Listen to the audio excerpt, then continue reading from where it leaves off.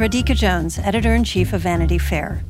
If you enjoy binge-watching the best TV shows and love hearing from the actors and showrunners who make them happen, then subscribe to Vanity Fair.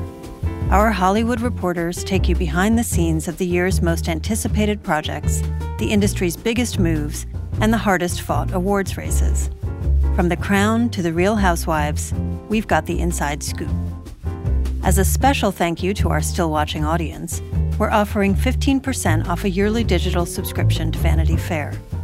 Visit vanityfair.com today and use promo code POD15. That's vanityfair.com, promo code POD15 for 15% off a yearly digital subscription to everything you want.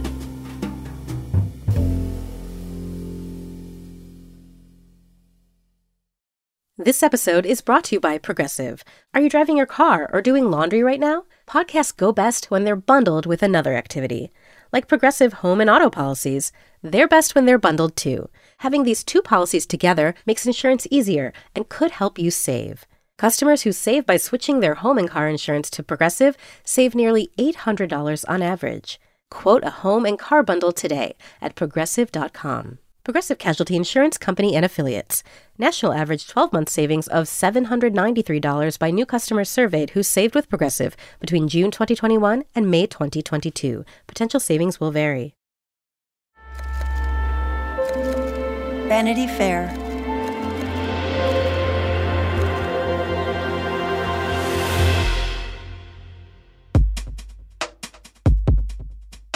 Hello and welcome to Still Watching, a weekly television podcast from Vanity Fair. I'm Richard Lawson. I'm Hillary Busis. And I'm Chris Murphy. And we're back. New year and a new show.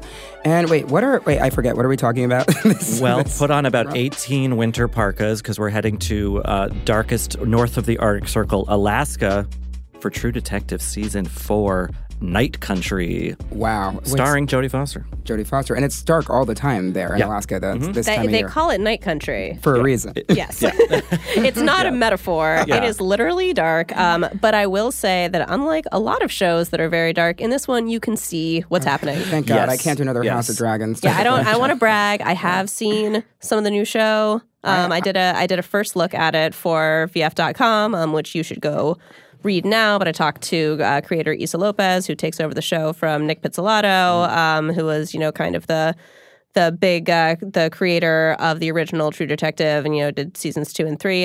So maybe we should take a step back first. Are the two of you True Detective fans historically?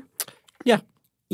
I guess this always happens to me. I watched the first 2 seasons, but I don't think I stuck around for the third season. You didn't watch Mahershala Ali? I did not watch Mahershala Ali. And I don't remember why. It just might have not fit into my schedule. Is it because season 2 was so bad? Well, I think that actually is maybe exactly why.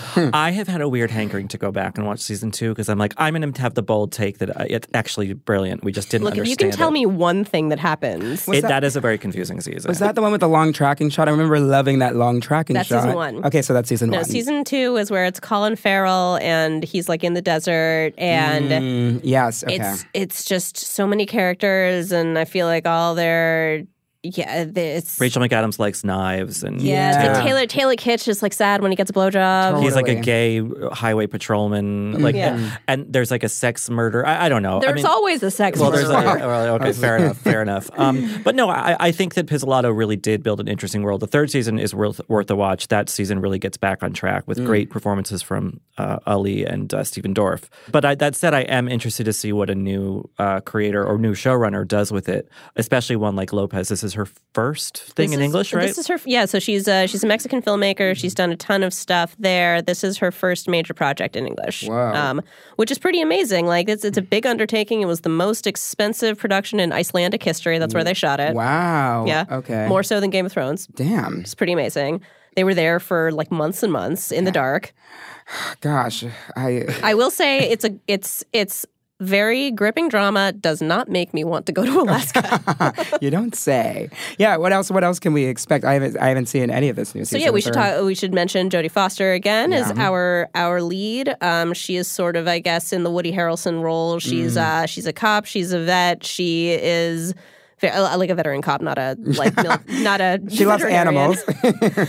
But she does. Yeah, she's prickly and she doesn't want to work with a partner. And then obviously she gets one, and they have a very interesting relationship. Her partner is played by Kaylee Reese, who is a pretty new actress. Was originally a boxer. Whoa! I'm already, dare I say, more interested in this season. Just having 2 female detectives, just to change that lens. That's something that we haven't done yet on this show. I agree. And I also think that I'm interested to see one of the more interesting things about the first season of True Detective is that it does sort of evoke supernatural things, but it's set in the real world. And and then each season subsequently does something where there's a bigger almost idea hovering over the season. And I'm curious to see what that is, especially in such an evocative setting. Mm-hmm. Yeah, there's some sort of element of quasi supernatural energy that is sort of a True Detective hallmark that, you marry that with the crime part to get something kind of weird and unsettling. That is so cool, a little genre bending. I hope it has something to do with the Northern Lights.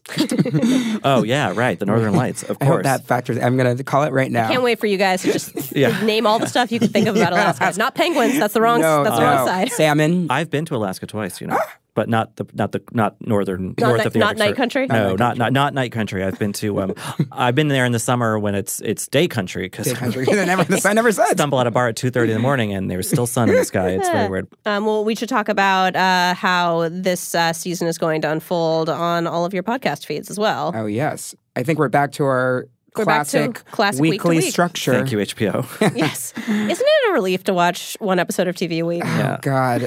I'm so excited. So we'll be week to week. The episodes are going to drop on Sundays after the episode airs on the East Coast of the U.S. Sorry, Night Country. It'll just be a little earlier. Actually, that's better. It'll be earlier in the day for you. And we're also, of course, going to talk to cast members, people who made the show, etc. So yeah, join us then on our trip to Night Country. Definitely make sure you got a warm pair of boots. Yeah, so bring your jacket. It's going to be chilly. So we'll see you next week as we start our True Detective journey. Looking forward to seeing you then.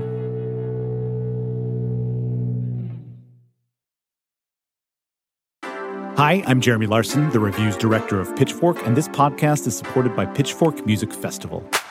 Pitchfork Music Festival will take place July 19th through the 21st at Union Park in Chicago, Illinois. This year's lineup features Jamie XX, Alanis Morissette, Black Pumas, Carly Rae Jepsen, Brittany Howard, J. Paul, Muna, Jessie Ware, 100 Gex, and many more. The festival also features diverse vendors as well as specialty record, poster, and craft fairs, and works to support local businesses while promoting the Chicago arts and food communities as a whole. For more information on tickets and lineup, visit pitchforkmusicfestival.com.